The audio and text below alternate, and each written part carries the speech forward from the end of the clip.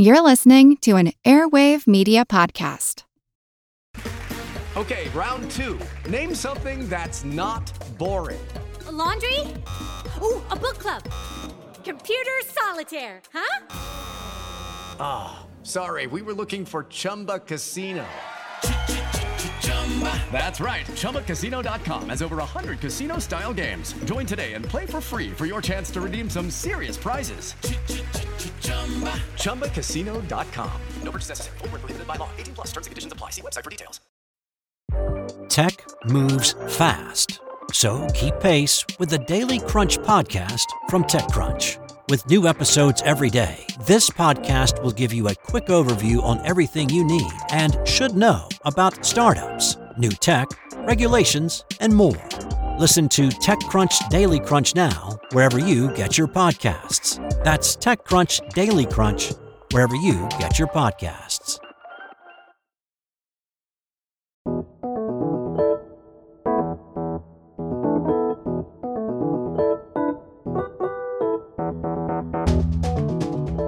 If you've been irritated by the buzz of a mosquito or suffered the sting of a wasp, and frankly, who hasn't, you may have wondered what function certain insects serve. Well, here's one for those of you with a sweet tooth. Without flies as pollinators, your chocolate habit would end. In fact, many services would stop. Our lives couldn't exist without insects. They're the most numerous animals on Earth and the oldest. These are the creatures that really do underpin life as we know it on this planet. As terrible as it would be to lose rhinos, what an awful crime it would be to lose tigers and orangutans, the loss of these creatures wouldn't cause mass malnutrition or starvation like the loss of insects would. And now, alarming studies show that insect populations are in dangerous decline. Find out what we stand to lose when the buzzing goes away and how we can address this hidden emergency. This is Big Picture Science, produced at the SETI Institute, and I'm Seth Shostak. I'm Molly Bentley. In this episode, a celebration of the chores taken up by insects, from pollination to being food for wild birds to assisting with decomposition. Also, what surprising role insects may play in self-care among chimpanzees, and the forgotten story of how a bug and a few clever entomologists saved the Golden State from a lethal threat. This episode is The Latest Buzz.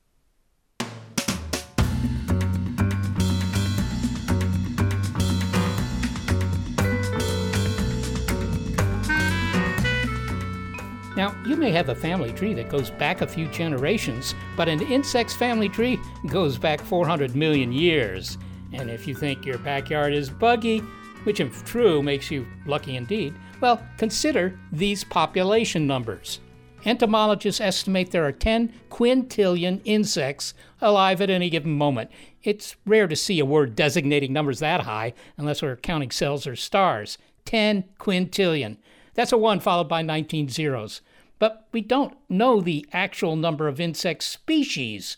It might be 91,000 to name one-sided number, or 400,000, or millions. Face it, when a single leaf can hide you from the world, you're easily overlooked. So let's begin by looking closely at a couple of these species. Here's a story about evolutionary adaptation, observant entomologists. And Seth, are you a fan of California oranges? Do oranges play a role in your California lifestyle? Well, they certainly do. I have one whenever they're in season, although I have to say I still have trouble getting into them. Okay. Well, then you are already invested in the story, because it is also about how one bug helped save the California citrus industry and ushered in a new kind of pest control.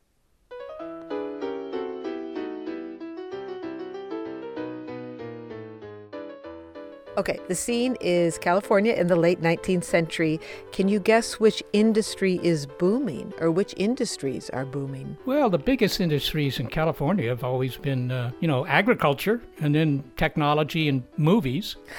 Okay, this is not about technology and movies, but it is about agriculture. It just took off in California at the time. There were new irrigation districts in California, so all of a sudden there was water coming through. The Transcontinental Railroad had been built across the country at that point. It was just reaching California, and oranges were just flying across the country at that point.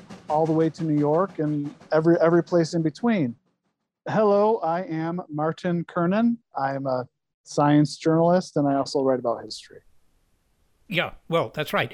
The railroads invented the refrigerator car, which was basically just another car like any other one, but they had, boxes at either end of the car for ice, and that was good enough to ship them across country, I guess. That's right. Martin Kernan tells this story in a recent article for Smithsonian. He says that the fledgling citrus industry was becoming a lucrative business in the 1880s because, until then, even oranges grown in Florida were a rare treat. Yeah, I think anything becomes a delicacy when it's hard to get, it seems. So you can imagine the excitement when huge boxcars full of these oranges started arriving from the West Coast, and people were going nuts for them. Oranges traveling to the East Coast were a $20 million annual business. It seemed the sun was shining brightly on the citrus industry. It sounds to me like a phrase to the effect of, but then it's coming up. What happened? Well, it happened kind of insidiously. It happened very quietly, and it happened in the North.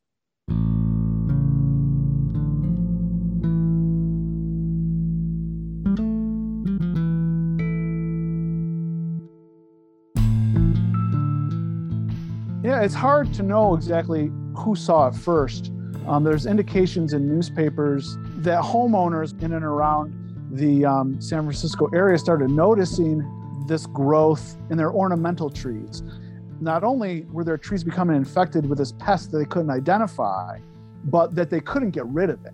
What looked like a growth was in fact an insect. Entomologists identified it as what's known as a scale insect, and not one native to the state. The scientific name for this invasive species is the Eiseria. It's also known as the cottony cushion scale because it looks like a little piece of cotton or a dollop of whipped cream. And there's these little fibery things that hang off it and stick to the leaves of plants. It's also called the fluted scale because if you look really closely at its egg sac, you'll see these little flutes, these little grooves. Martin, I wonder if you could describe for us, when you see this bug on a branch, it looks like a fungus or something. Can you just describe what we're looking at? Well, I didn't describe it as well as one of the citrus growers described it. He described it as a hideous leprosy. So when these bugs cluster, and they kind of cluster together in these white masses on the branches and on the leaves of citrus trees, they make it look like the tree has a disease of some kind, like a fungus perhaps. And most of that unhealthiness doesn't so much come from the white of the bug's egg sac. It really comes from this black sooty mold. So the cottony cushion scale has this piercing, sucking mouth part, okay? This beak that it pokes into the vein of the leaf and it extracts the sap. So the sap of the citrus leaf comes out, and that sweet sap excretion grows mold. They not only like ornamental trees in private home gardens, citrus is their preferred tree of infection. Well, that sounds pretty darn off-putting. I'm not sure I'd want to get into an orange that was covered with that kind of stuff. And headed for the oranges they were, because the cottony cushion scale is not a bug that stays put. The way they travel is actually, they don't have wings. So they're little larvae, which they call crawlers, these little tiny red larvae. Their legs are black and they have hooks on them, will actually hitch rides on anything, birds, animals, people, and even the wind. The citrus farmers and entomologists knew about the pests up north, and perhaps even that they were moving south toward Los Angeles. But I don't think they really appreciated the gravity of what was headed for them.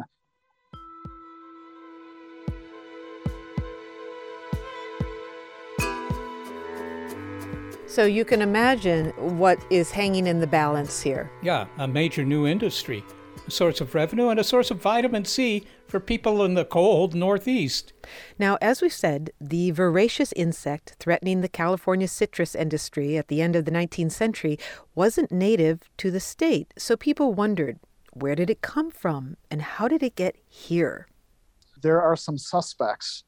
There's theories and there are suspects. People were blamed One of them was a sugar baron by the name of George Gordon.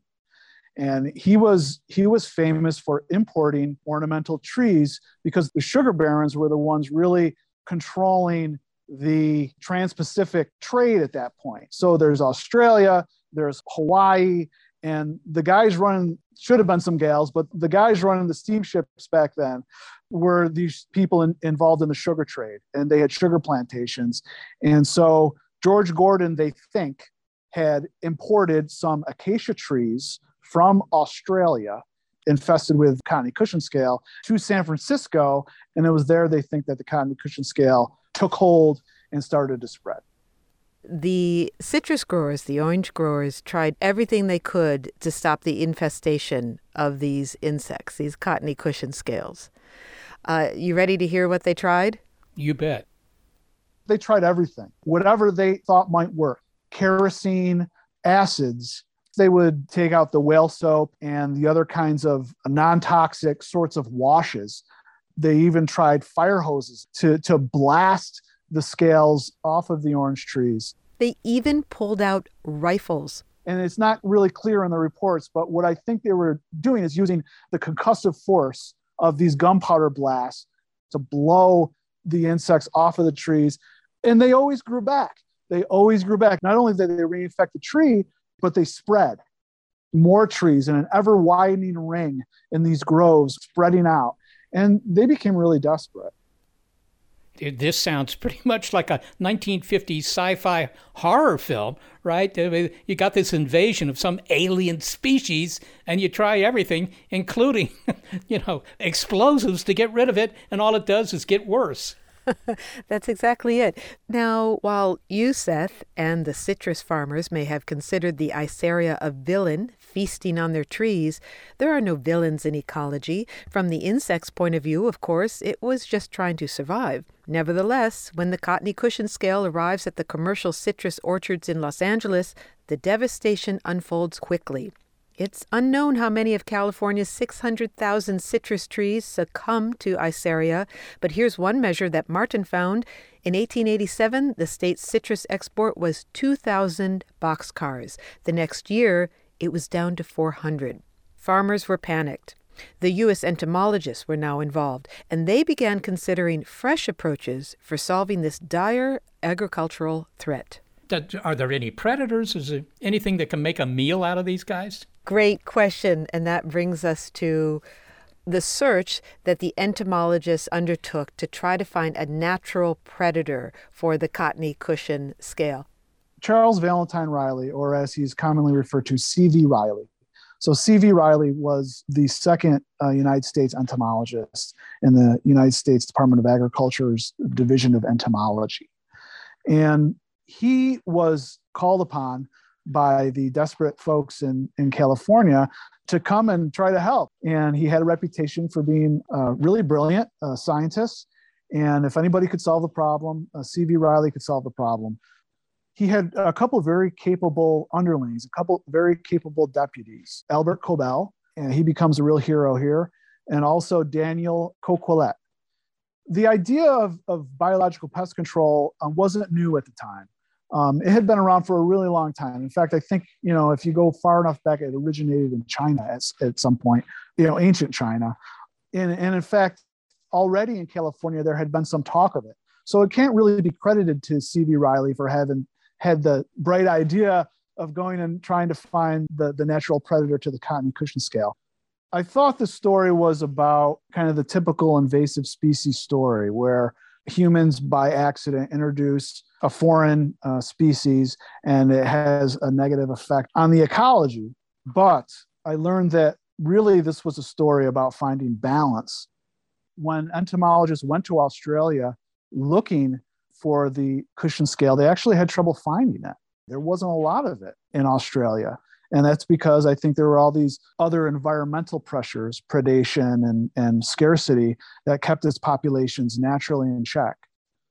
Entomologist Albert Cobell eventually finds the cottony cushion scale on an ornamental tree, along with its natural predator, identified by an Australian entomologist, a parasitic fly called the Cryptocachum, or the cryptofly. But he was in for a surprise.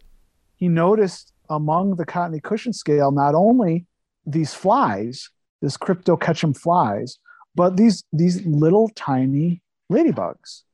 These little tiny ladybugs that are about half the size of what a listener may understand as like a normal American ladybug. These tiny ladybugs crawling around.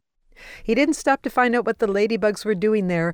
Albert Cobell grabs branches infested with the cottony cushion scale, the cryptofly, and the ladybugs, also called the Novice ladybugs, and brings them back to California. It's there that entomologist Daniel Coquelet set up experiments inside what he called a propagation tent.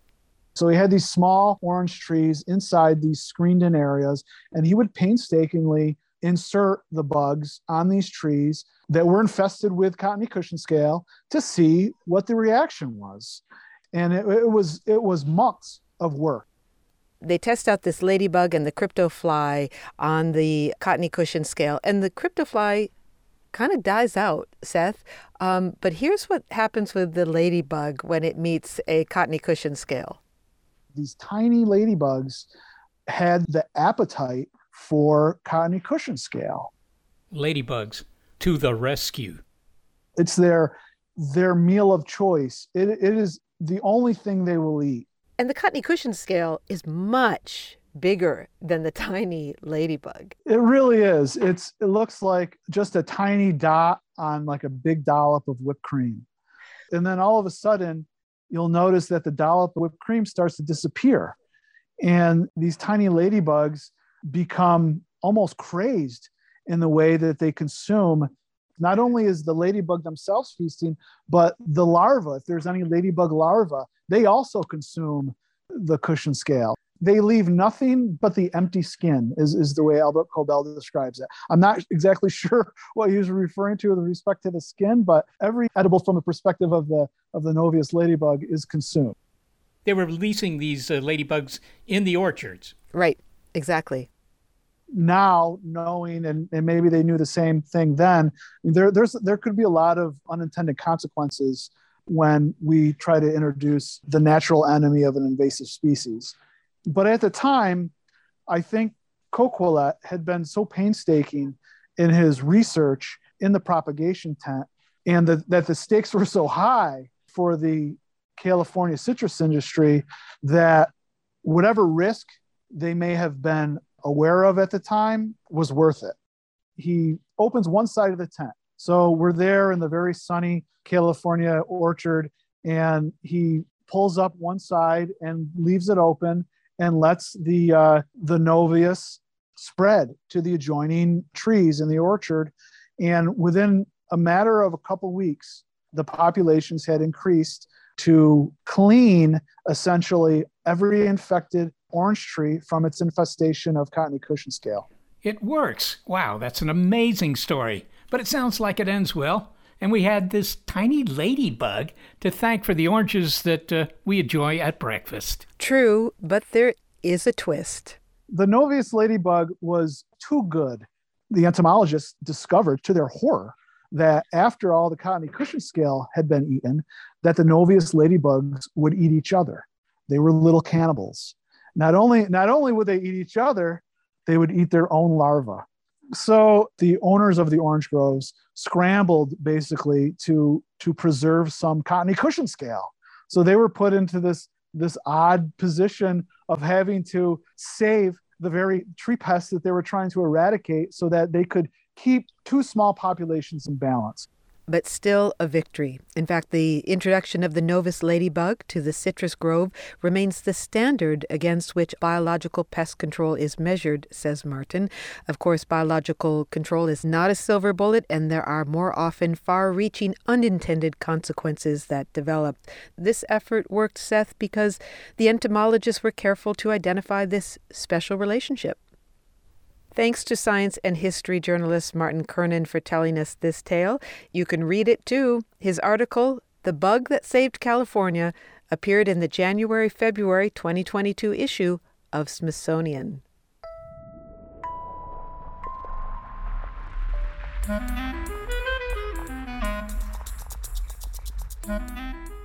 Primatologists make a surprising observation. a story of chimpanzees, self-medication, and insects in West Africa. That's next. This episode of Big Picture Science is The Latest Buzz. It is Ryan here, and I have a question for you. What do you do when you win? Like, are you a fist pumper, a woohooer, a hand clapper, a high fiver? I kind of like the high five, but if you want to hone in on those winning moves, check out Chumba Casino. At ChumbaCasino.com, choose from hundreds of social casino-style games for your chance to redeem serious cash prizes. There are new game releases weekly, plus free daily bonuses. So don't wait. Start having the most fun ever at ChumbaCasino.com. No purchase necessary. VGW Group. Void where prohibited by law. See terms and conditions. 18+.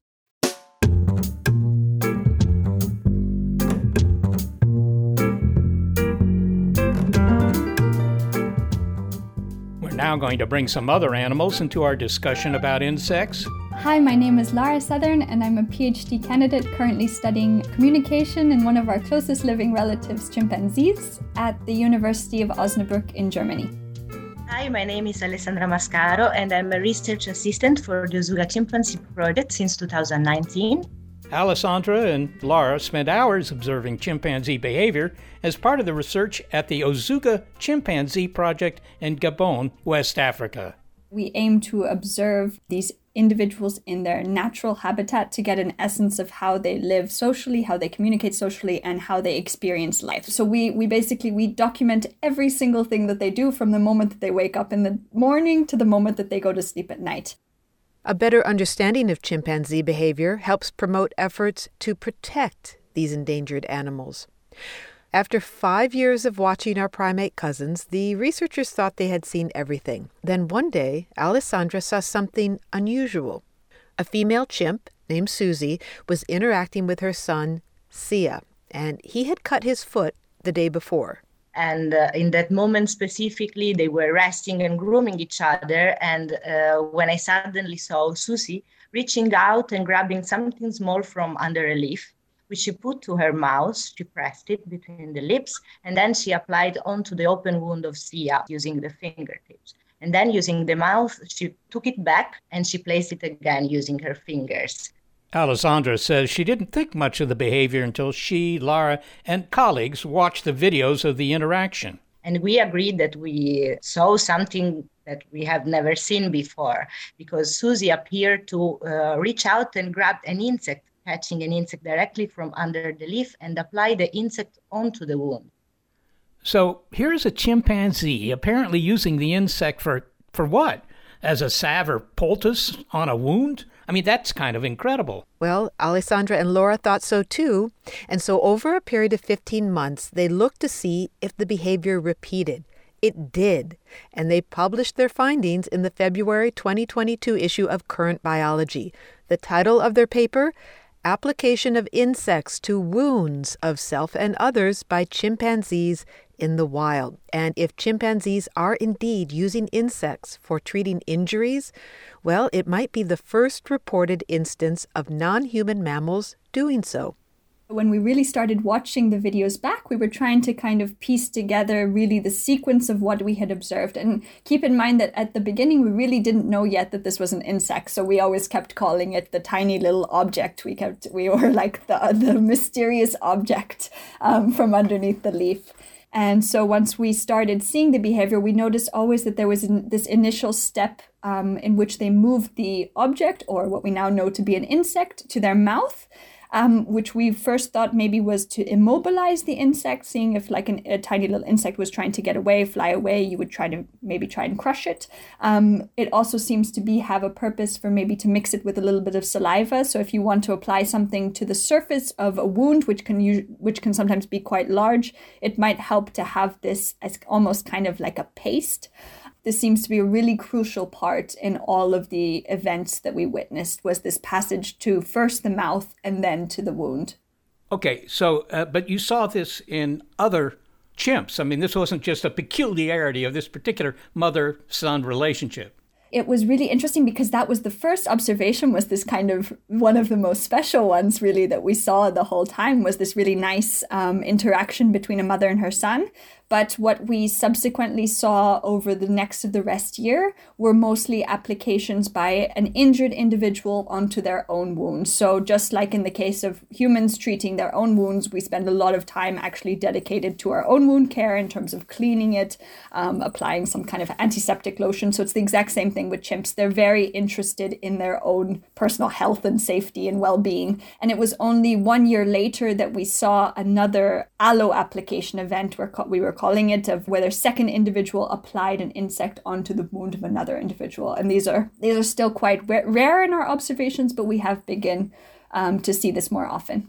Well, an immediate question that comes to my mind, Alessandra, is, does it work? I mean, does it work as an antiseptic or promote healing or stop the pain? Or, I mean, does it do anything beneficial?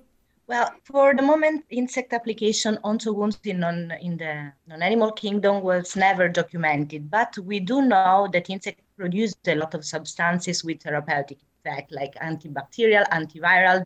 So this discovery for us was completely surprising, because this led us to understand that not only humans can use insects, and we do hope to analyze what they are using really and the effect that they are having on the healing of the wound of the chimpanzee itself. But this is something that we don't know still.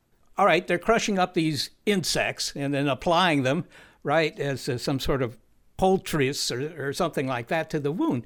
Is there a particular kind of insect that they use, or is any insect good in a wound situation? So this is what we're currently trying to investigate, and we've really tried to begin. It's a much harder task. I think we've been asked by many people, so what are these insects? Like, show us the picture of the insect. And ultimately, why it's so hard is because really by the end of this behavioral sequence, where they've taken the insect from underneath the leaf, put it to their mouth, crushed it up into a tiny little minuscule pieces and put it into their wounds, there's not often much left. And we've really struggled for many hours trying to find little tiny pieces of insects on the forest floor. And so this is really an ongoing effort to try and collect, first of all, any types of specimens from these events. We do have the assumption that they are flying insects, given the way that they were always caught. So there seems to be this very rapid grabbing motion that's always used in really all cases. So it seems that they would be small flying objects, and that's what we've kind of narrowed it down to at the moment. But we do think that it will be really interesting if they are in fact not just using one type of insect, but if there may be kind of like a range of insects that they're selecting for, maybe something to do with the type of wound. But these are really just kind of hypotheses at this stage. Okay, well, Laura, I mean, I guess the big question here is whether this is an accidentally discovered behavior that has been passed down by teaching, the next generation to do this. In other words, it's a bit of chimp culture. Or is this a hardwired behavior, like, learning how to bring down prey if you're a lion or something like that? Did they discover this medical treatment, or is it the result of evolutionary selection? Yeah, that's really the question that remains to be answered. And I think this will be the subject now. Alessandra's just starting her PhD research on this, so we have a ton of different questions and different research avenues. What we do know for the moment is that nobody has yet documented this behavior in the 60 plus years of research that's been done at kind of long-term field sites in other places across Africa.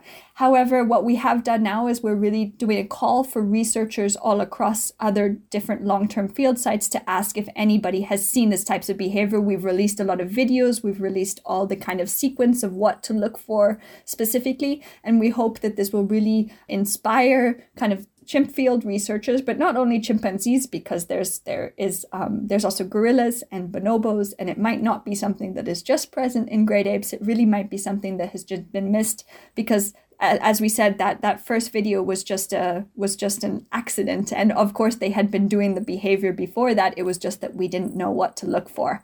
In much of the world, there's a concern about the disappearance of insects, not that they disappear completely, but that the density of insect population seems to be decreasing in much of the world. Does this pose a threat to the chimp population of Africa? Chimpanzees used to feed on a large number of insect species, so they don't usually eat only plants, but only insects. For sure, if they are going to decrease because of the temperature variation, climate change in general, this is going to affect their diet abilities. So for sure, this could have an impact.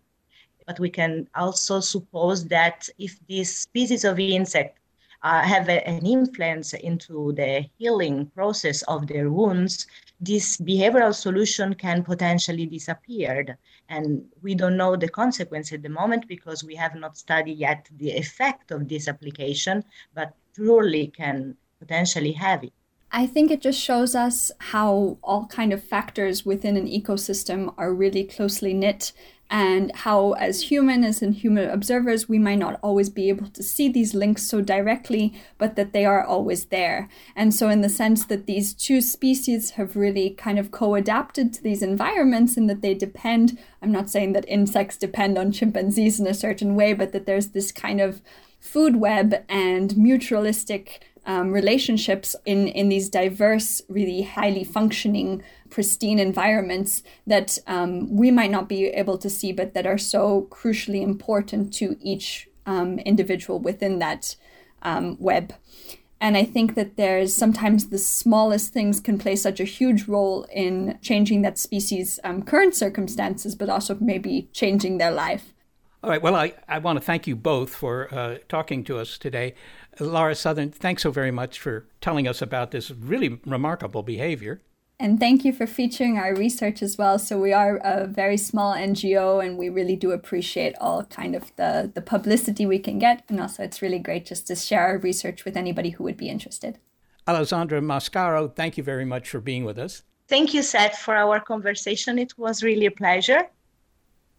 Laura Southern is a PhD candidate in primatology at the University of Osnabrück, who is doing research at the Ozuga Chimpanzee Project in Gabon, West Africa. Alessandra Mascaro is an evolutionary biologist and a volunteer with the project. You know, Molly, I've known people who've studied animal behavior, in particular fish. And, you know, the researcher looked at this tank of fish for hours and hours every week, even filming it, right? And they always seem to find something. And it's something that's surprising because we think of these as, you know, dumb beasts, but they're not so dumb. Well, not many people think of them as dumb beasts any longer, Seth. As we know, chimpanzees are highly intelligent.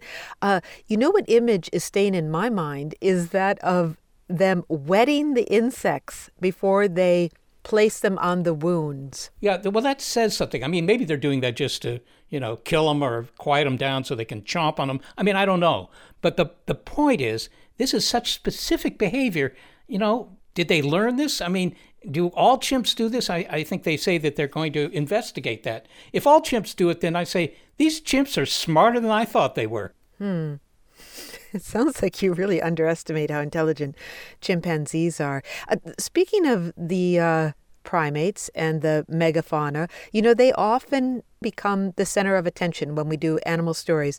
But what's compelling about this story is that it's the tiny, lesser charismatic animals that are stealing the story here, and they might be playing a vital role in the health of these chimpanzees. Yeah, well, that's why I think that this is a door that these two researchers have opened to a kind of behavior that would tell you something really rather important about the chimps.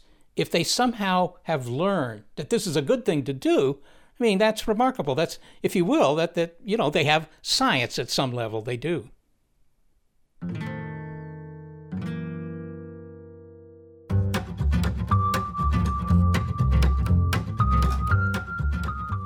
Well, we can do without mammals. We would never want to, but we could do without them. Earthly life, however, depends on insects, and research indicates that their populations are declining.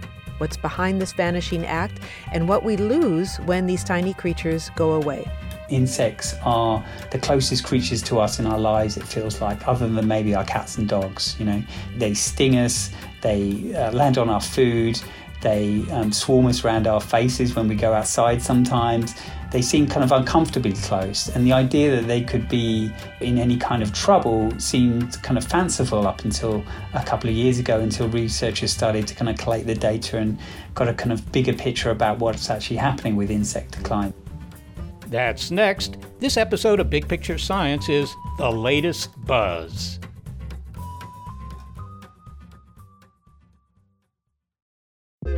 A lot happens every day. Cut through some of the noise by listening to What's New with Wired, a podcast that provides in-depth coverage on technology and culture. With new episodes released every weekday, you can catch up on all the major events you missed. From AI developments to business updates to new scientific theories, it helps you make sense of what's happening in the world. Plus, each episode is usually pretty short. You can easily squeeze it in on your way to work or during a lunch break. So stay updated with the award-winning journalism from Wired. Listen to What's New with Wired wherever you get your podcasts. That's What's New with Wired wherever you get your podcasts.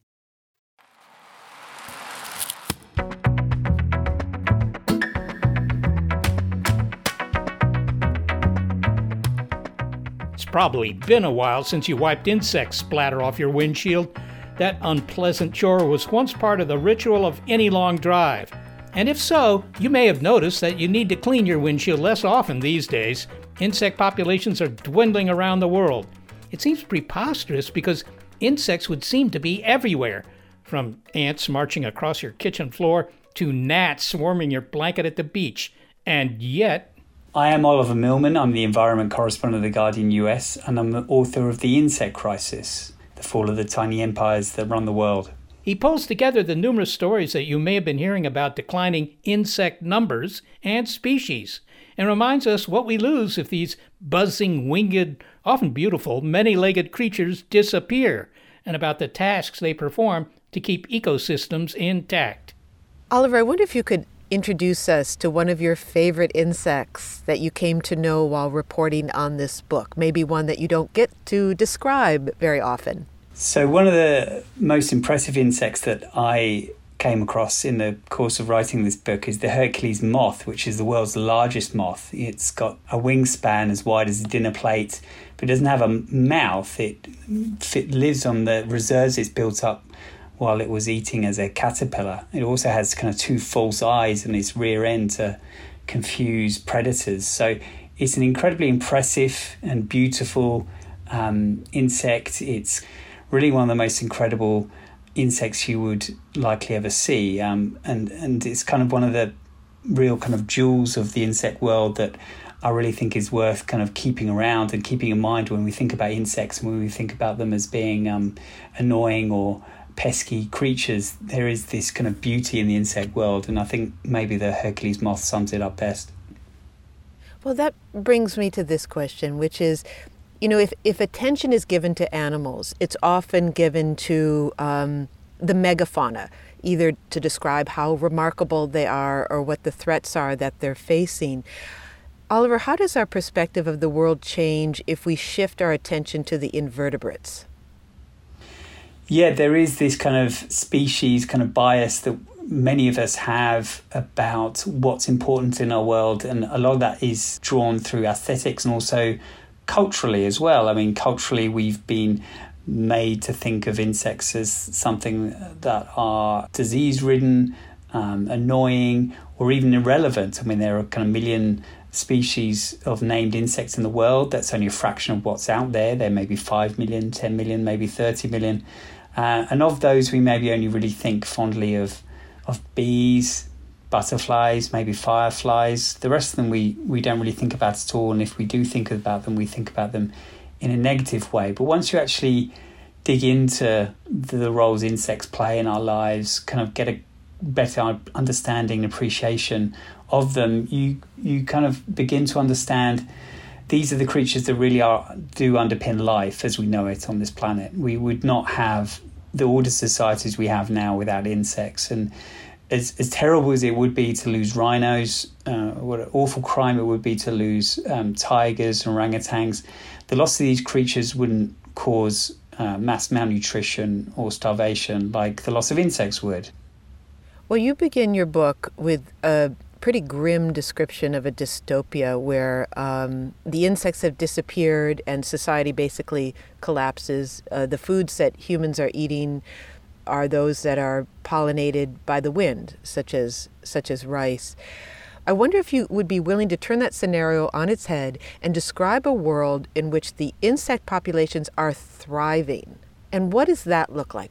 Yeah, well, I've been lucky enough to get kind of glimpse of what a world kind of teeming with insects would be like. And obviously that was the world that we kind of found ourselves in up to the age of mass industrialization, growth of the human population, the conversion of land to agriculture. I've been to kind of wildflower meadows, green roofs, which are kind of those kind of meadows artificially put onto urban landscapes. And these are places which aren't kind of covered in chemicals, or the grass isn't cut. It's kind of really left to kind of its own devices. And you see this kind of enormous plethora of insect life. It's kind of, you walk through it and there are bugs hitting your legs, they're up in your face.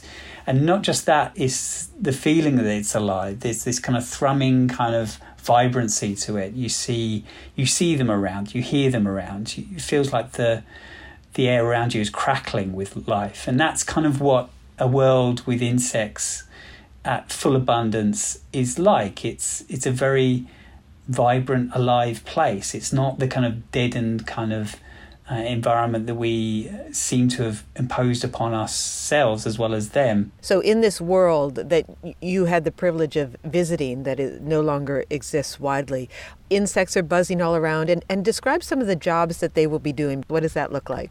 Yeah, so their roles are numerous and invaluable. So they pollinate about a third of the world's food crops.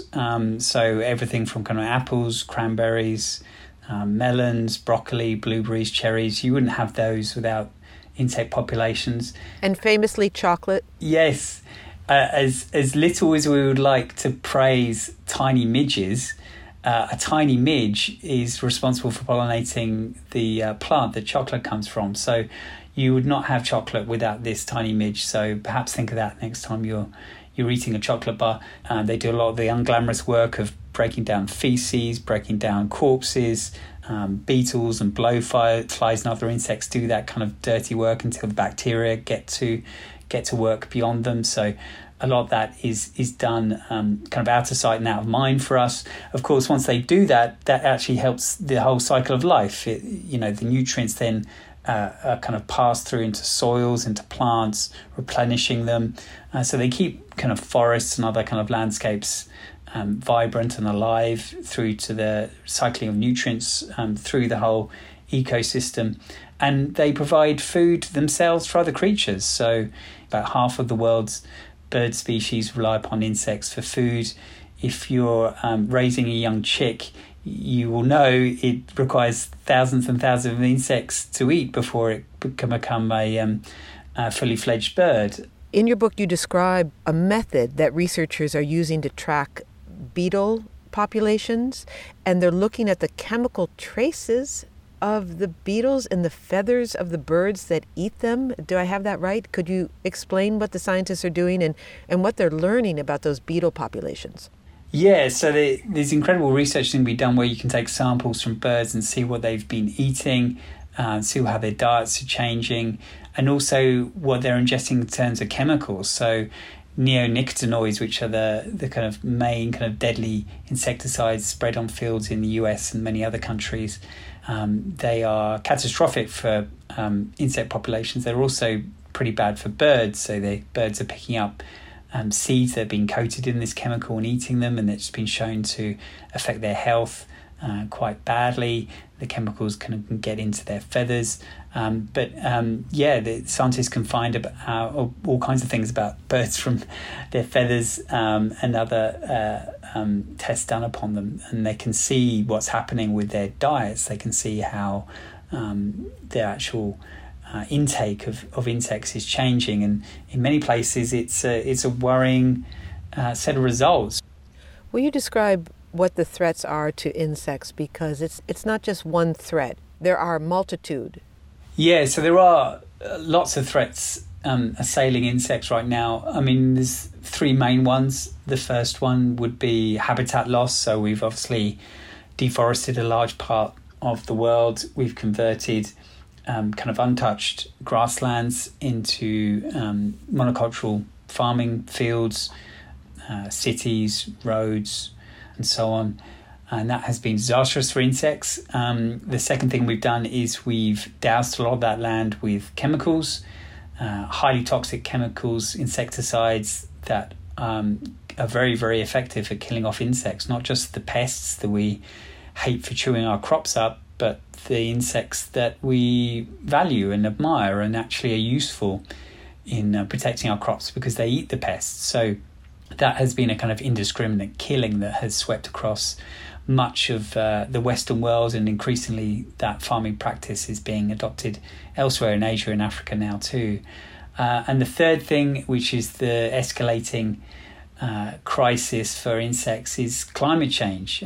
Previously it was thought that climate change wouldn't affect insects as much as other animals, but research has made clear that insects live within quite a narrow band of temperature. They aren't able to move beyond that, such as fish, for example. We know about fish kind of heading towards the poles because it's cooler there. Insects aren't able to move that far. Unless you're a dragonfly or something, you can't actually travel great distances if you're an insect. So you're kind of trapped in the environment around you, and as that's being heated up, you're seeing many species of insects struggle to survive and adapt to that. And there are other impacts as well. Light pollution is another big one. We've lit up the night skies, which kind of scrambles the hardwired nature of insects to tell the difference between night and day. It affects their mating and communication and so on. So we're doing lots of things, big and small, to make this world quite an unpleasant place for insects. So let's talk about what is happening to the insect populations. And you write that they are in decline, but they're not in decline evenly across the board. And you write that it's not a, quote, single downward sloping line on a graph. It's more like a lot of different lines. Describe for us what is happening to insect populations. Can you expound on that? Yes, so because we haven't mapped out the entirety of insect life around the world, it's impossible for us to say what's happening with their populations in every part of the world. We just don't know in each country if there is a huge decline underway. But there are some pretty stunning studies out there showing that in a lot of places there are some incredible declines of insects. There was one meta-study in 2018 finding that 40% of insect species are declining globally, and that's based on the data that we have. That's 40% of insect species? Yes, are declining globally. Again, it's an incomplete picture, but it's of the studies that we have. And there's another study that backed up that study, which found that insect populations are falling by kind of 1 to 2% a year around the world. That's the kind of really big picture. We're losing around 1 to 2% of insects a year based on what we know. So the United Nations has kind of warned about this. There is a kind of looming crisis for food security. They estimate there's about 500,000 insect species that could go extinct by the midpoint of this century. So finally, although it shouldn't be finally, it really is a primary goal of speaking to you, is to look at solutions. And you write that the solutions are surprisingly straightforward, and there are things that all of us can do to confront this insect decline. And I wonder if you could give us an outline of what those solutions are. Yeah, well, I mean, there's kind of like big picture kind of policy stuff that you see happening in the European Union, for example. They've banned 3 of the main neonicotinoid pesticides, the real kind of terrible bee-killing pesticides, banned. France has gone even further. You can't even use them in greenhouses anymore. Germany is banning gas-powered leaf blowers because insects love hiding underneath the leaves, so they've kind of taken that measure.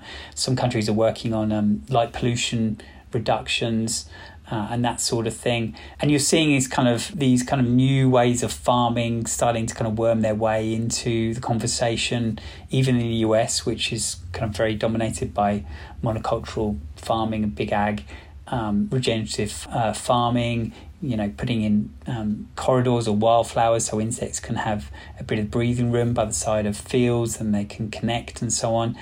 So there's some kind of big picture policy stuff, but a lot of it is things that you can do at home, and a lot of it is quite indolence. A lot of it is quite, if you're a lazy person, you can do it. I mean, insects have not thrived due to our tidiness and our obsession with everything having its place. So a weed, the word weed is quite a subjective word. It's a plant that we consider to be in the wrong place, where in fact is food for an insect. So if you do have a yard, to maybe not mow the grass every week, don't rake the leaves as often, don't put chemicals on your property as much.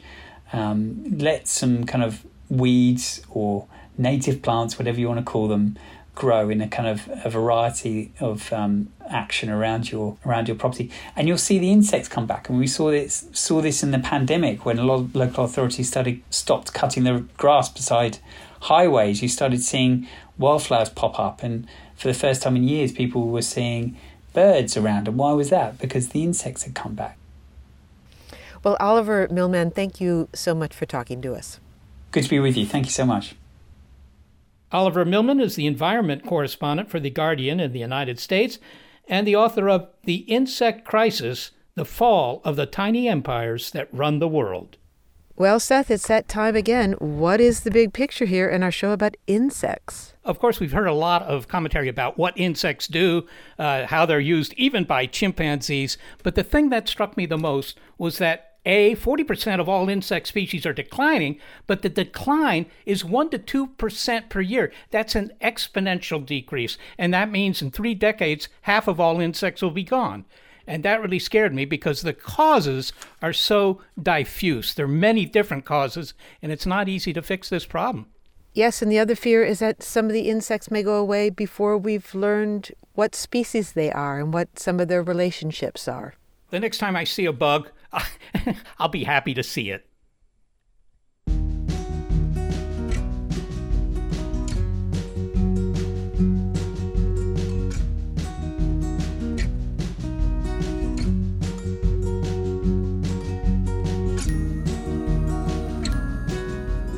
This show would not be possible without the Busy as Bees dedication of senior producer Gary Niederhoff and assistant producers Shannon Rose Geary and Brian Edwards. I am executive producer of Big Picture Science, Molly Bentley. Thanks also to financial support from Rena Shulsky-David and Sammy David, and to NASA. Big Picture Science is produced at the SETI Institute, a nonprofit education and research organization that considers the diversity of life on our planet. I'm the Institute's senior astronomer, Seth Shostak, and also a big thanks to our listeners and our Patreon supporters. Original music in the show by Dewey DeLay and Jun Miyake. This episode of Big Picture Science that looks at the unique niches filled by insects and the consequences of their declining populations is called The Latest Buzz.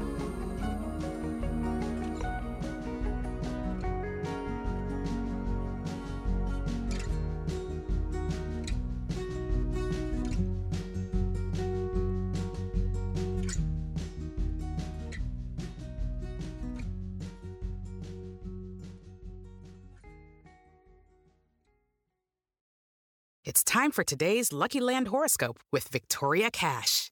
Life's gotten mundane, so shake up the daily routine and be adventurous with a trip to Lucky Land. You know what they say, your chance to win starts with a spin.